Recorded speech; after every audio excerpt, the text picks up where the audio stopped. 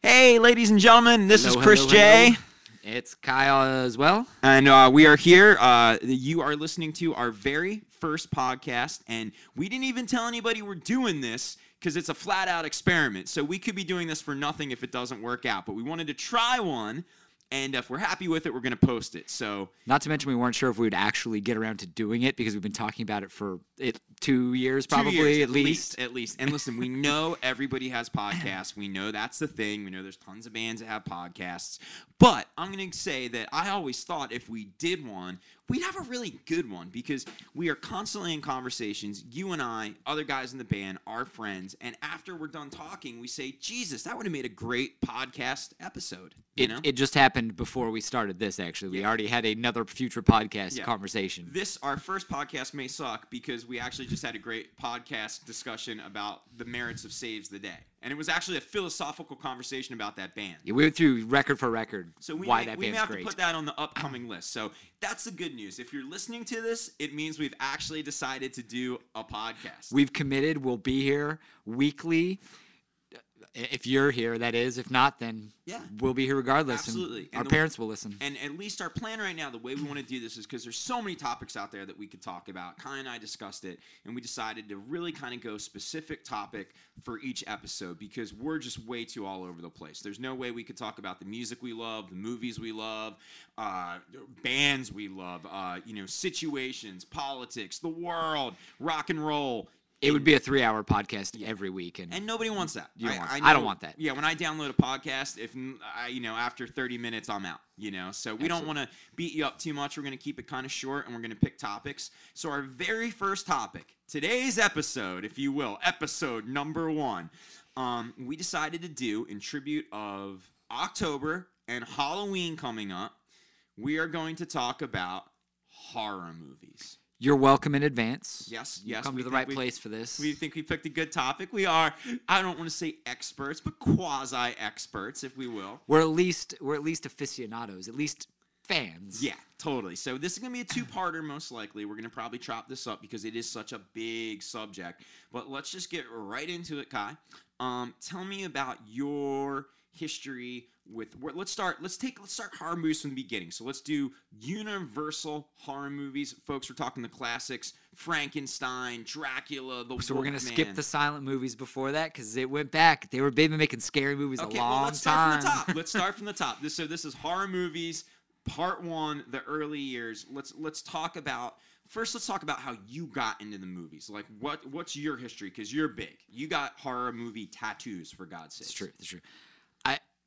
I was just a weird kid. Not weird. I know a lot of kids have this experience, but I was a little kid that just liked You didn't horror. get any more normal either. No, it's true. I've only gotten weirder, I assure you. 25 years later, still pretty weird. Yeah, no, I mean, but I was that kid that was just always into dark things. Like, my favorite Disney cartoons were the Halloween ones. I loved Legend of Sleepy Hollow and things like that. So we've talked about that, but here we go, veering immediately. But Legends of Sleepy Hollow, Mr. Toad, the combo cartoon, is maybe pound for pound my favorite animated Disney release. I will absolutely agree with you 100%. I mean, I love the movies, and I'm a huge Disney fan, but that just as a kid, that I couldn't wait for Halloween to come around. Because back then, that's the only way you could see them. Yeah, because it would just come on the Disney Channel.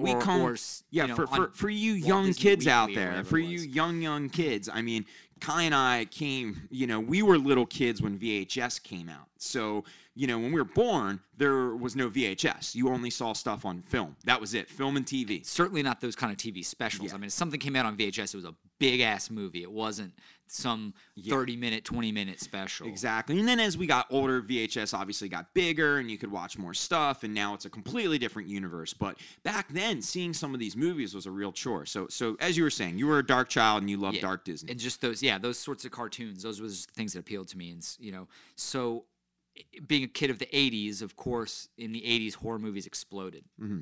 All the, Nightmare on Elm Street, things like that. So I couldn't help. Absolute rebirth. Huge rebirth. I mean, big budget horror movies hadn't been made like that in a long time.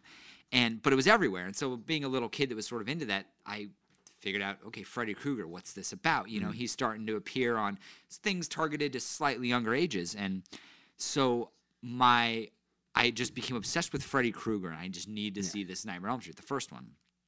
And my mom's hairdresser at the time, I happened to mention it when my mom was getting her hair done. She's like, "Oh, I taped that off of HBO or whatever. Yeah. You can borrow this." Keep in mind, I am 6 years old. Yeah. And that's young. That's young. Yeah. Freddy Krueger was not a funny character like he was now. I mean, especially to a parent. Yeah, that's a rated R gnarly. Yeah. That's you were gonna see that's boobs and blood. You're gonna see some boobies. Yeah, absolutely. Bloody boobies. Yeah. And so I didn't even know this. I just knew about this mysterious character, and I wanted to solve the riddle of this Freddy Krueger. And my mom knew even less than I did. There was no internet to Wikipedia who is Freddy Krueger. It's just you would hear rumblings about this scary movie. Yeah, and at this point, when I'm looking at the first one, the third one it's around the time the third one's coming out or has come out, I believe. And so hairdresser's like, "Yeah, I have the first one or first two. I'll bring the tape next time." Cool. My mom's like, "Okay." You know, she wouldn't, thinking, why would this woman offer my 6-year-old kid something he shouldn't see? Totally. Now, keeping in mind, this is like a 20-something, cool, probably like, stoner party girl. Who probably thinks you're 15, not 6, 7. Yeah. I certainly weighed as much as I did at 15 at that age. But she gives me this tape, and I come home, and still my parents even let me watch this alone in my room. They don't even think to, like, maybe I should just see what this is about. Which was awesome, because otherwise they would have turned it off in the very opening scene. I mean, as soon as that girl gets dragged across the ceiling and her chest opens up, I mean, that would have been the end of that.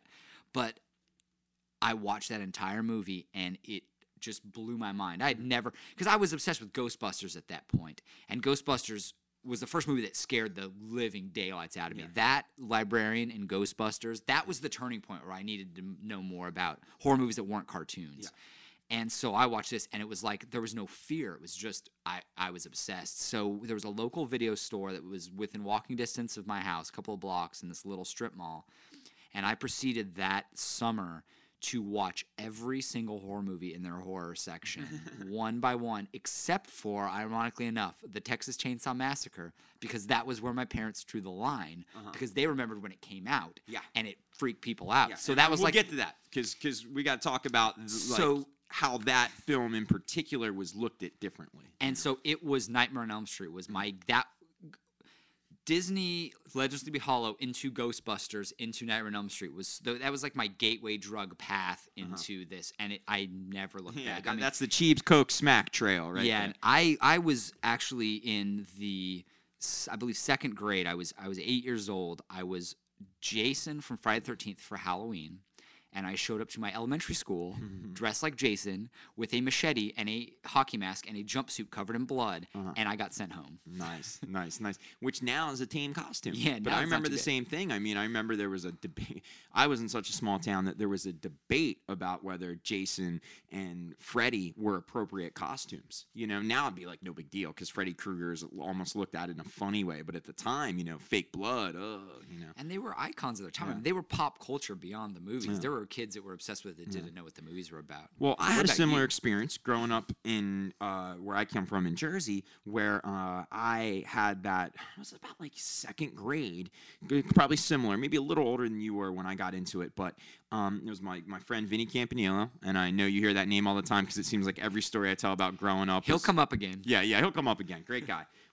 And we just had that summer where, for whatever reason, we just fell in love with horror movies, and it was just. I mean, he kind of probably turned me on to him. To be honest, I was a bit of a scaredy cat, still am, and some of them were a little much for me. But I was a Jason man. Jason was the one that captivated me.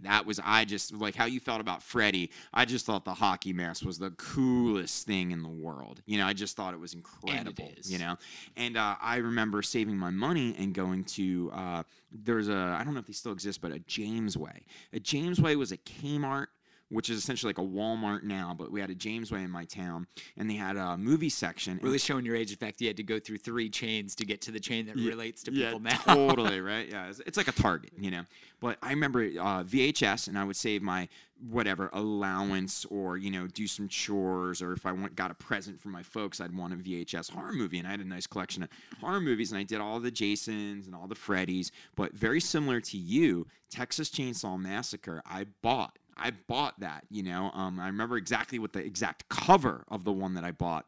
And was it the original or the second one? I think it was the original VHS release, and it scared the hell out of me, and I didn't finish it. I didn't finish it because it was creepy. It was creepy. It's quiet. Yeah, it's not. It looks, and we'll talk about it. We'll get to it. So anyway, that's our introduction. Kind of the same age, kind of the same type of kid. We were just appealed to that. I mean, I would make my cousin and I would make fake horror movies, and I'm talking like on a like baby's first camera, like a little cranker. I'd love to get my hands if that existed somewhere. I don't even know how you could play the format, but we would make horror movies. We would, it was just, and my cousin was even more of an obsessive. So basically, I had my friend at home and I had my cousin, and we were just these little kids that were just obsessed with horror movies.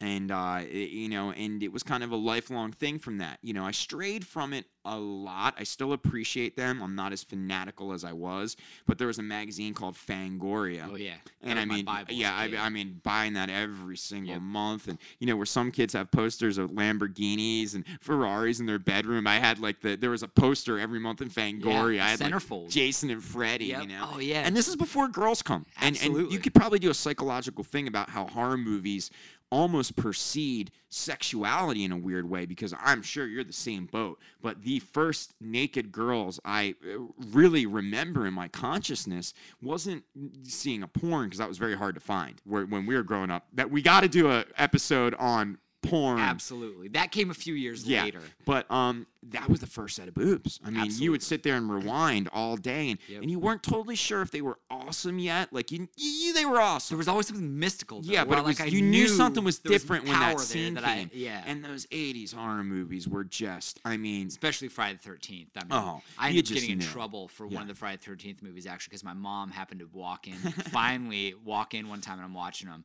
And it's a scene where the couple had just done having sex, and the girl's like basking on her back, and Jason comes up with the hedge clippers and puts them right in her eyes. Oh, yeah, my mom walks in right then, but not when she's getting the hedge clippers in her eyes, but as it's panning up her entire naked body past the bush. My mom ejected that and returned it. That was the only movie of that summer that I actually didn't get to finish of my horror movie summer. That's funny. And it's not the blood and guts, which is a whole conversation in itself, but, a naked girl, cover your eyes. A guy getting his head chopped off, oh, my kid can handle Most that. American logic right there. Exactly. That's totally American logic. But they... I mean, I can remember a couple... Now we're really getting off topic. We'll have to get back on track here, but I can remember... distinct sex scenes from those movies to this day that I haven't thought of in years. But if you name a film, I could probably tell you from Friday the 13th. There's Friday the 13th 6. I distinctly remember a rock and roll guy with a rock and roll babe having sex in an RV. And they were listening to Walkmen while they were having sex. And there was something, I didn't know what they were doing. I was so little, but I was like, something's really, that just seems cool.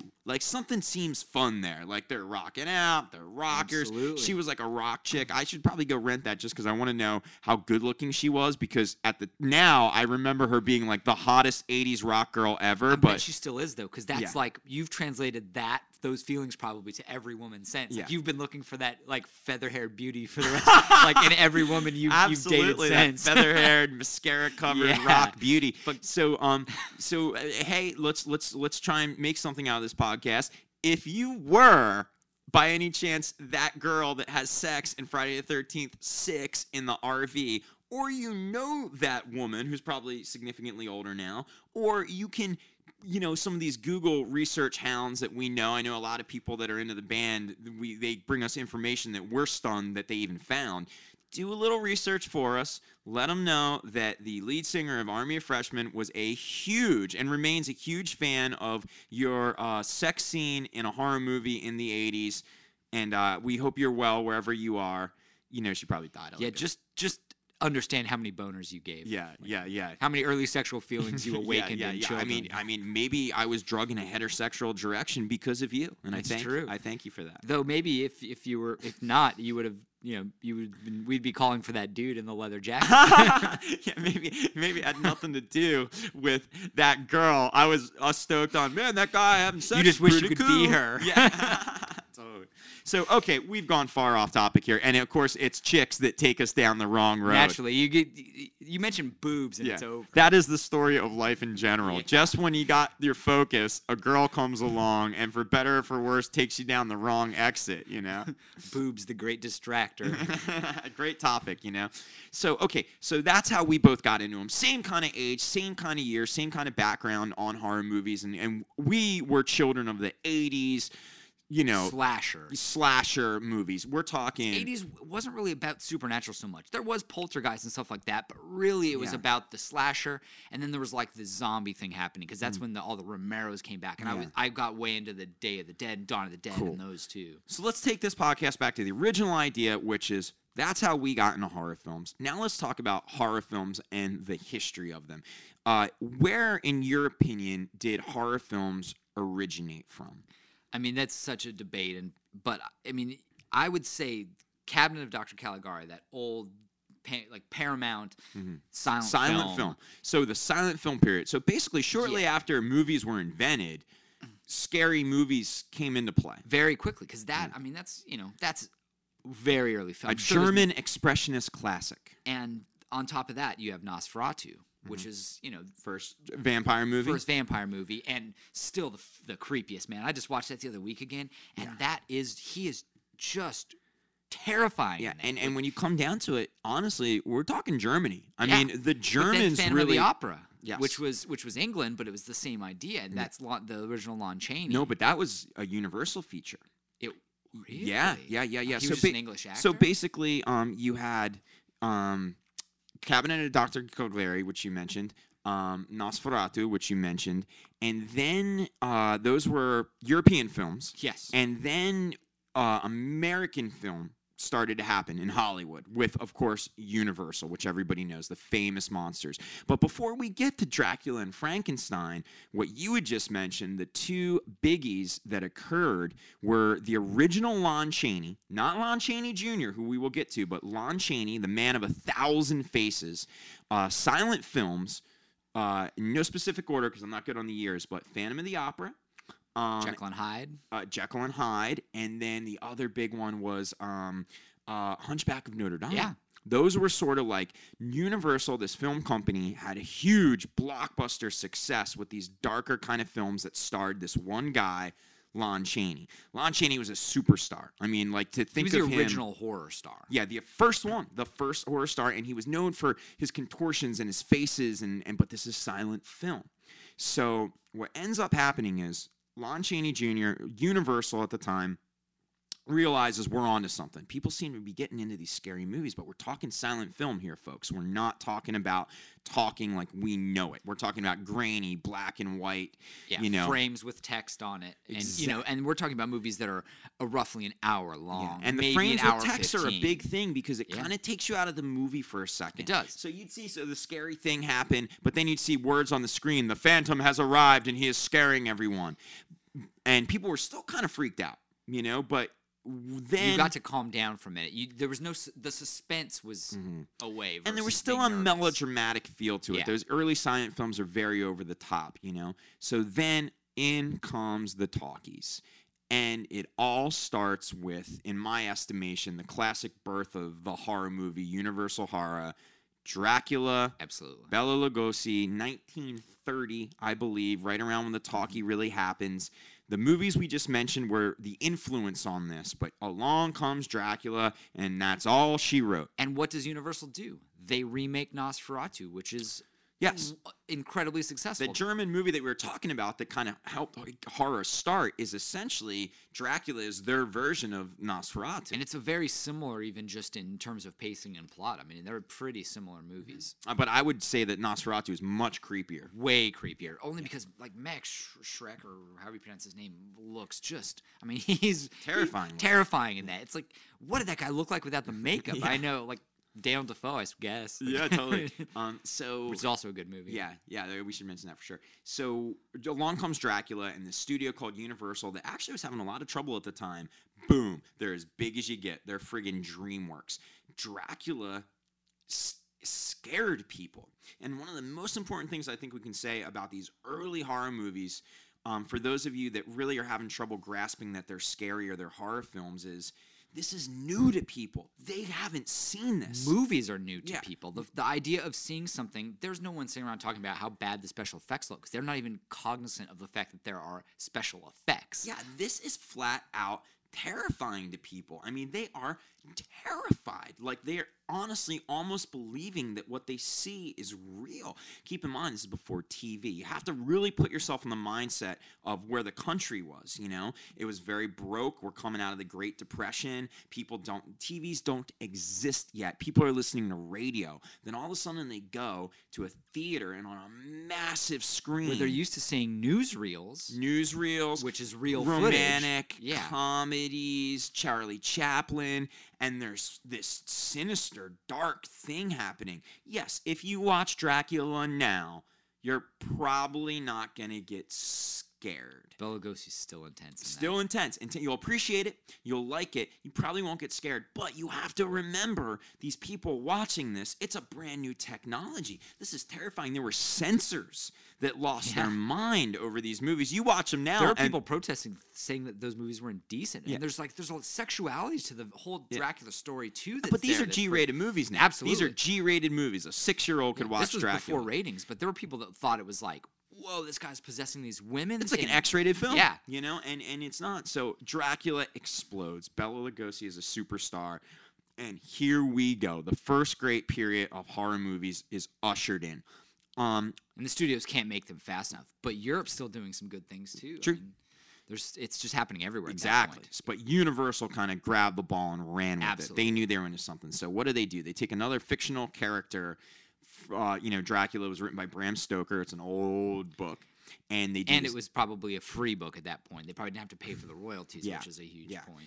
And so they do it again with Frankenstein. Now, if Dracula raised the bar, Frankenstein exploded it. It's hard to even kind of put Still into to this words. day, that movie is, it's unbelievable. It's tremendous. Yeah. And Because there's heart in it that's not in Dracula. Dracula's creepy, but this is like an emotional story. And that on makes top a of it. star out of Boris Karloff. So now you have two megastars in horror. You have Bela Lugosi and Boris Karloff. Both Europeans.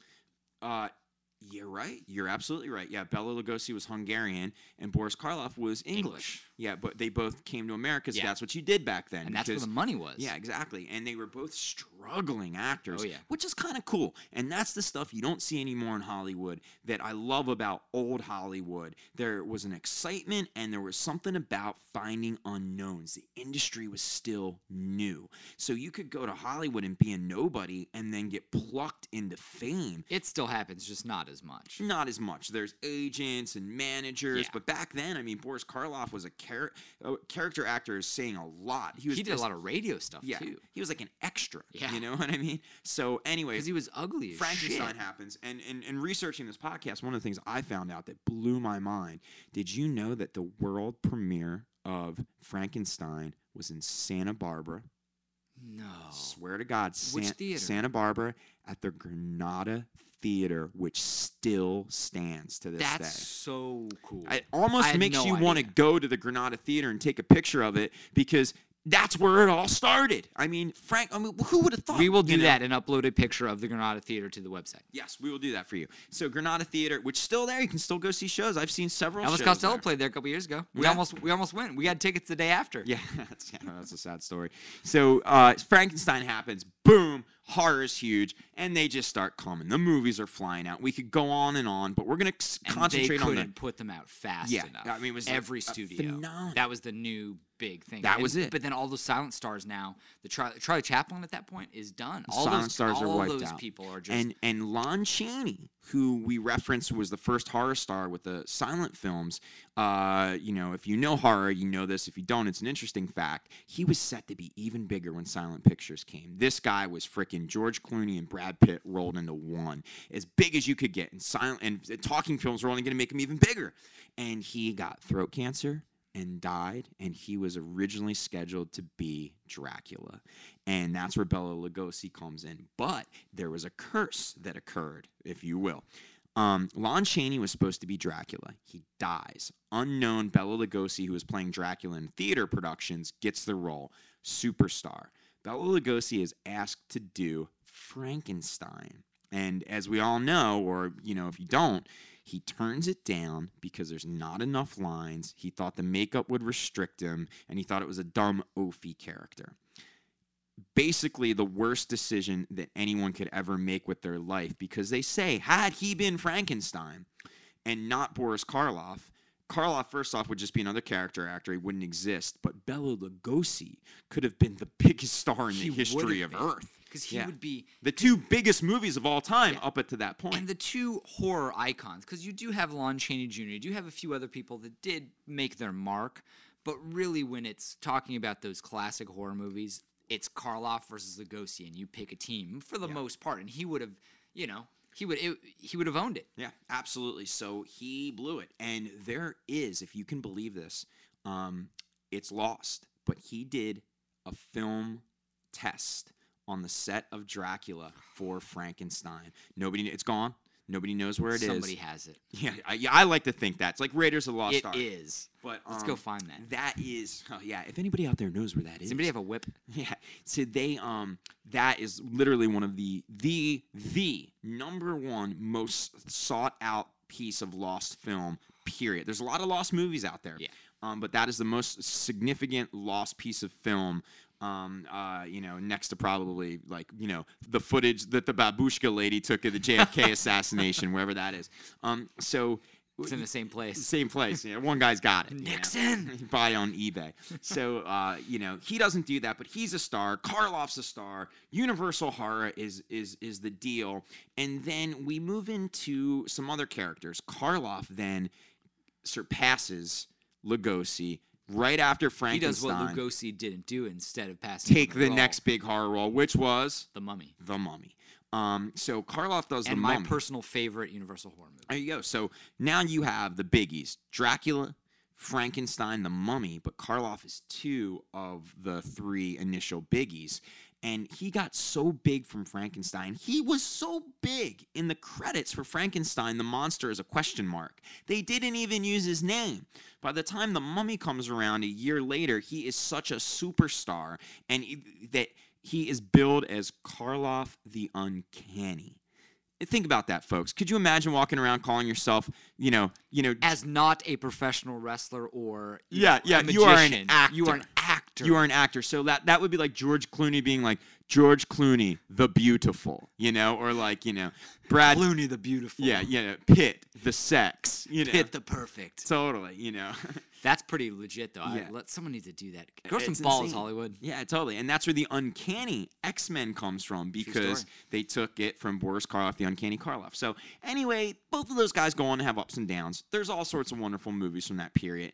I would say the next, The Invisible Man happens around the same time. Which is great. Claude Rains. He's lesser of the Universals, but he's there. He did a lot of other stuff, too. He was more of the, he did a lot of kind of dramas and things. Casablanca. Absolutely. Good God. Then I would say the next major character, because there's a lot of Edgar Allan Poe films and a lot of smaller films, is about a decade later, if you will, and it's The Wolfman, which is my favorite, and that's Lon Chaney Jr., who is the son of Lon Chaney, the silent film star. Lon Chaney didn't want his kid to be in acting, probably from an egotistical standpoint, made his kid be a plumber. Lon Chaney looks like a plumber. He looks like a plumber. Had a plumbing business that you could have had this famous actor be fixing your toilets, and then 10 years later, so he gets into acting late. Everybody thinks he's a joke. He's in a movie called Of Mice and Men, the Steinbeck movie, steals the show, real kind of heartfelt performance, gets cast as the Wolfman, and now we have our third or fourth great horror star. So then the Wolfman comes. Now we're moving into World War II. And as you can imagine, horror movies took a bit of a hit. People are already bummed and scared. Life was horrifying. I mean, they think that a war is coming to... I mean, Pearl Harbor, that was the first time, in most of those people's lifetime, they saw a battle on our soil. Yeah, people were terrified. Yeah, the last thing they would do is be freaking scared, So horror movies kind of get put on the shelf a little bit, but there They is just stopped making as much money. They Yeah. weren't as much Just like and the Hollywood. market did get flooded. too. flooded. For all these classics we're talking about, there's junk like you wouldn't believe. There are remakes of every one of those we just talked about with no-name actors, and they're just terrible. Yeah. So then something happens where two things kind of happen from what I can tell. Number one is a theater in LA started to run a Frankenstein, Dracula double bill.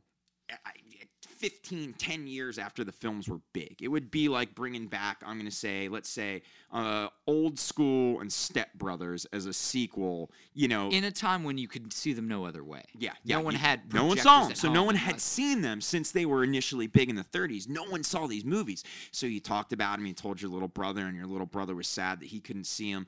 Well, it becomes a phenomenon, and movie theaters all over the United States bring back these two horror classics. So in comes this second wave of movies. Another thing happens. TV. TV comes along, and Universal licensed all these films. They called it the Shock Package, Shock Theater. And they went to all these TV networks, which is complicated to get back into how the old TV system worked, but it wasn't like today. Every city had different stations, So they licensed a ton of their classic films to TV, and a whole new generation of kids fall in love with these Universal horror movies. And this is the generation where the toys start to I come was saying in. the marketing starts to The happen. marketing, the Halloween models, costumes. Halloween costumes, and kids are dressing up as Frankenstein, and they're dressing up as the Wolfman, and they're dressing up as Dracula. So that kind of comes from TV. These movies are brought back from a TV standpoint. And then you sort of move into after that, And drive-ins. Drive-ins, very big. Universal has kind of one last classic monster, and I think that's the Creature of the Black Lagoon. Absolutely. You watch the creature movies, they weren't made when Frankenstein and Dracula were. They look different. These are products of drive-ins. These are 1950 kind of scary movies, but the creature really, for some reason, resonated with people, had multiple sequels, and something else about these movies that we got to talk about is this is where sequels were born. Yep. You don't get all the now if a movie's a hit, it has a sequel. Back then, horror movies invented the sequel. That's where they came from. There was so There were much recurring demand. characters before that, but there were no direct sequels, nothing related. It would be like, Mr. Wong, another Mr. Wong mystery, or whatever it was, Because you got to look at it like we are saying these single movies, but these are multiple films. I mean, Frankenstein series, Frankenstein, Bride of Frankenstein, Son of Frankenstein, Ghost of Frankenstein, House of Frankenstein. And they did House of, that there's became a big Dracula, Yep. Dracula's daughter, Yeah. House of Dracula. Then they started putting them all together in mashups. That's another thing. It's the first time you ever saw two characters from two different crossovers. series, and that started with Frankenstein meets Dracula. Wolfman. Frankenstein before? Wolfman. Yeah, Oh. because there is no verse Dracula. Oh, you know what that is? Yeah. Is it's Abbott and Costello. Abbott and Costello. Yeah. So Yeah. and then Abbott and Costello, the comedy guys. But that's when these movies started to not become scary. Suddenly, Abbott and Costello They were became running parodies around. of what they were, but that's because those actors became so famous too. Now, Yeah. instead of you'd see Dracula, instead of being like terrified out of your mind, like, oh, that's just Bela Lugosi, who became, he became the go-to. It's almost horror like guy. now when you see a famous actor in a role and you can't get over the fact that you just know he's a famous actor. Yeah.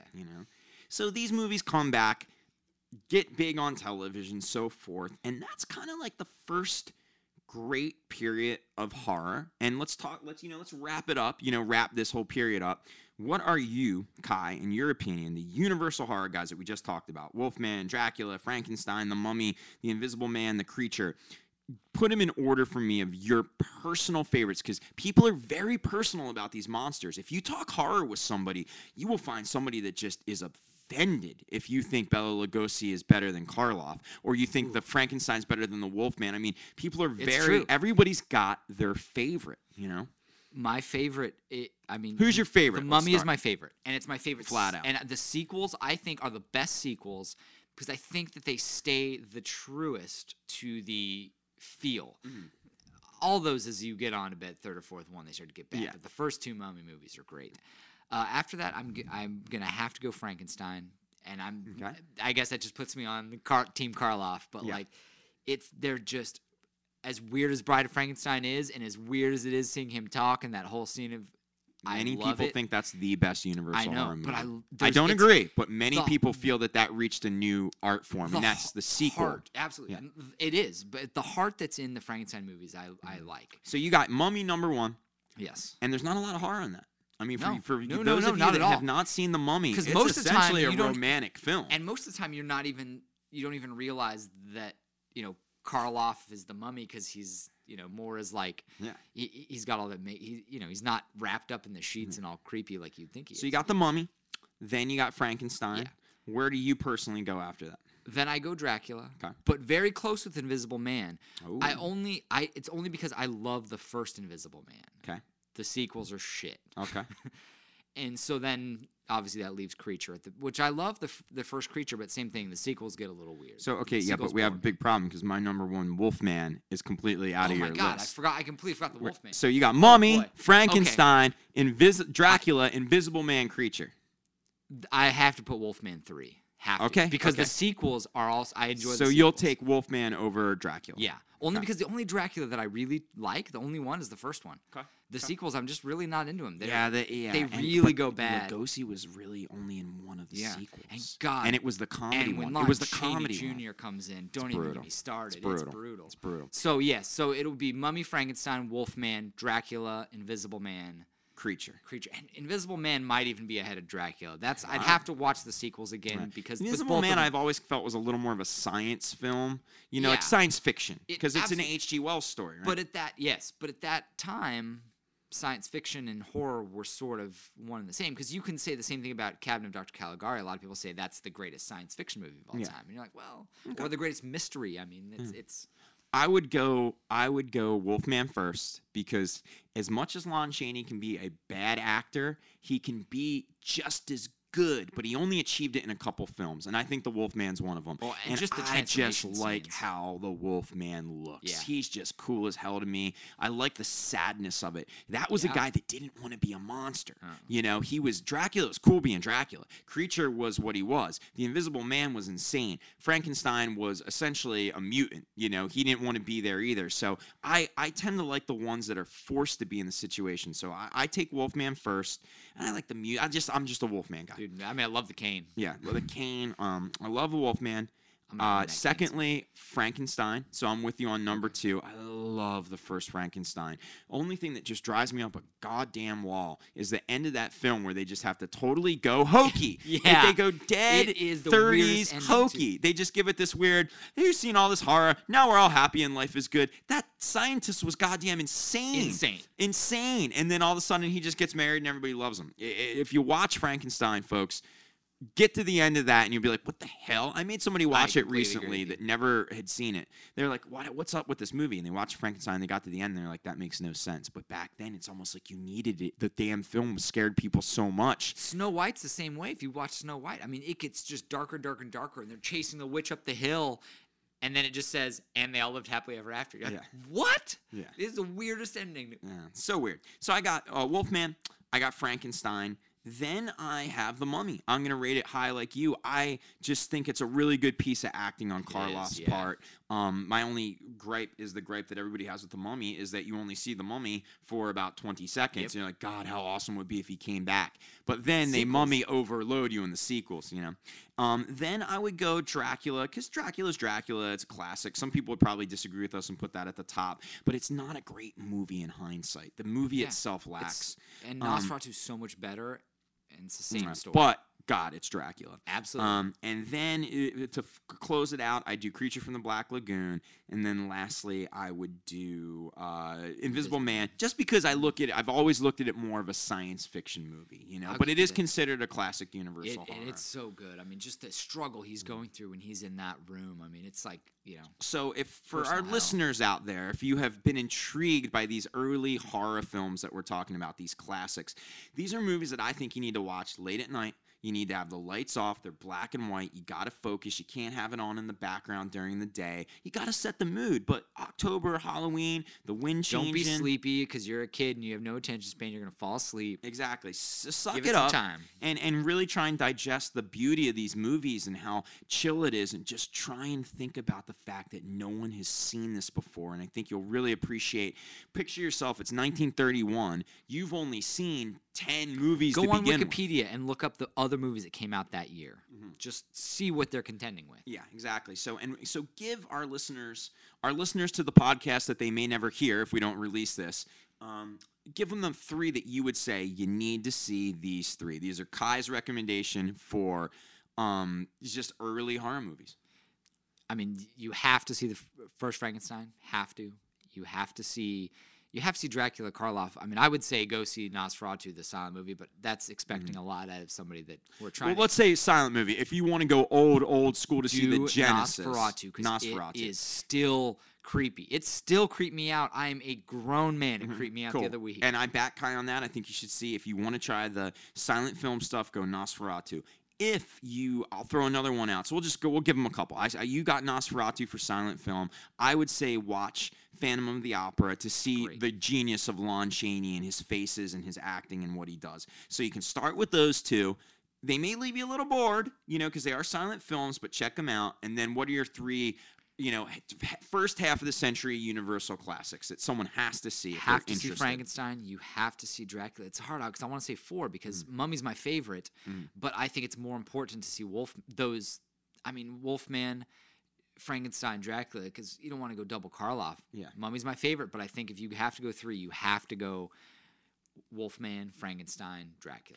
And I completely agree with Kai, because the 3 major stars we're talking about are Boris Karloff, Bela Lugosi, Lon Chaney Jr. Those are the 3 icons of Universal horror, and those are their 3 masterpieces. The first Dracula, the first Frankenstein, and the first Wolfman. People will tell you Bride of Frankenstein, the sequel of Frankenstein, is a better movie. Get there.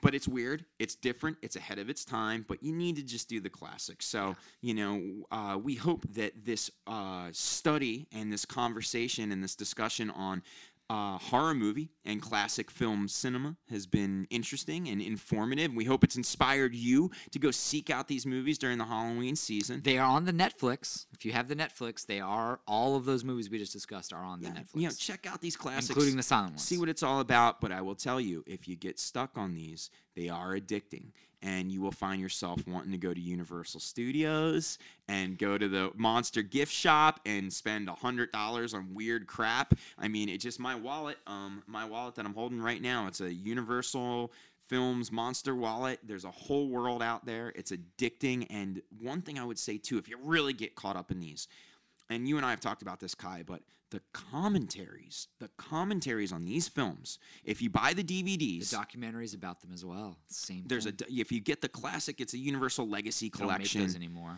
They're expensive these days. Yeah, they're not so bad though. You can find them. You can find them at used stores. I've seen some on eBay that are cheap. They've got them for each one of these major monsters. They give you all the sequels on the set, so you get to watch the original classic, but then you get to watch the couple multiple sequels. Commentaries. You get the Spanish cut of Dracula. Yeah, there's a whole Spanish cut of Dracula. It's really fascinating. Some people say it's better. And there is a gentleman, again, I don't know if he would ever hear this, but I just want to extend my thanks to this man. His name is Tom Weaver, and he is a film historian, and he's all based on monster movies, Universal movies, horror, science fiction, B movies. He is brilliant. He does many of the commentaries. His one on the Wolfman is an absolute masterpiece. Literally, if there were commentary awards, he should win a commentary award. He's interesting. He's funny. He's great. He's written a couple books on the subject. He's co-written the definitive. Tom Weaver, if you're out there, email me. Yeah, please email me. And he's incredibly hard to find. And check this out. He lives in Sleepy Hollow. I mean, can you believe that? And he's brilliant. He's just brilliant. So that's somebody that can kind of guide you along. You can go to any bookstore. There's a couple great books on Universal monster movies. But if you really want to get in depth, his book, Universal Horrors, it's a collection with an in-depth critique of all these films. It's what Kai and I did times 1,000. And it's a really fascinating part of history, movie history, and horror movies. And it's really the first half of the century. So in closing of the first half of our very first podcast, now we got to go to part 2 Absolutely. because there was We got to get to color. We're in 1950. We haven't even got to color yet, So we just want to wrap this up. Hopefully this first one was interesting, entertaining. This is the format we want to go with, though, right, Kai? Every week Absolutely. we pick a subject. So if we started with the first half of the century and horror movies and where they all kind of came from in the Universal Classics, it's looking like our next podcast is just naturally going to be Part 2. We have to. part 2. We haven't even gotten to Hitchcock yet. Yeah, we got to talk about all those type of movies when the color comes in. So Or I mean, any of the Poe movies, we haven't even talked about Vincent Price. it's endless. It's Vincent endless. Price is the greatest. So this is a 2-parter, folks. This is our first part. Thanks for checking out this experiment. We hope it went well. We hope you tune in for the second one. And if all goes well and we do decide to release this, I know the plan is we want to kind of do one a week. And we're definitely going to be talking about all sorts of subjects. And we want to hear about what subjects you want us to talk about. Because we'll talk about them for the most part. We can talk. Yeah, we can talk. We will ramble on. We want to take questions and all that kind of stuff. But you got to bear with us while we develop this, while we figure out exactly how we're going to do this. But I think we're going to give it a go. You feel good about this, Kai? I do. You think we're going to enjoyed continue? myself. The Army of Freshmen podcast. And yes, for those who ask, we will have the other members on. We will bring them in. But we're going to bring them in on when specialty subjects, when we know they can really contribute, If we brought any of them in right now, they'd be sitting here waiting for us to get to, something modern horror they movies. care about. Yeah. So we do some gaming topics. We'll bring in Jimmy. We'll bring in Dan. We want to talk,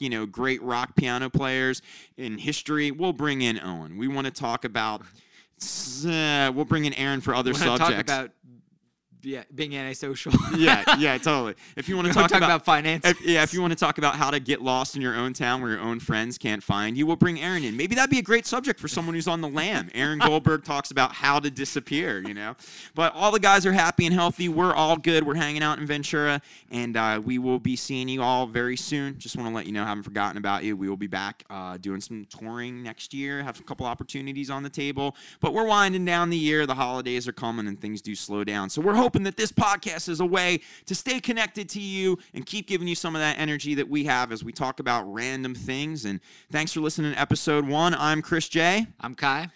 And you have been listening to the Army of Freshmen podcast.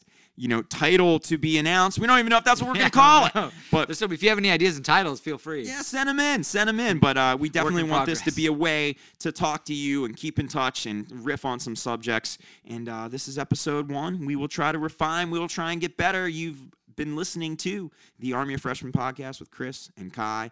Today's subject, episode number 1, history in the making. 5 years from now, when we go back, what was our first subject? It will be horror movies. Horror movies, Inception through black and white. Yeah, and we want to give a big shout out to John from Archive Studios, who's letting us come in the studio and record this. Really cool. He had to sit in here and listen to us because he can't. John, say hi from the distance.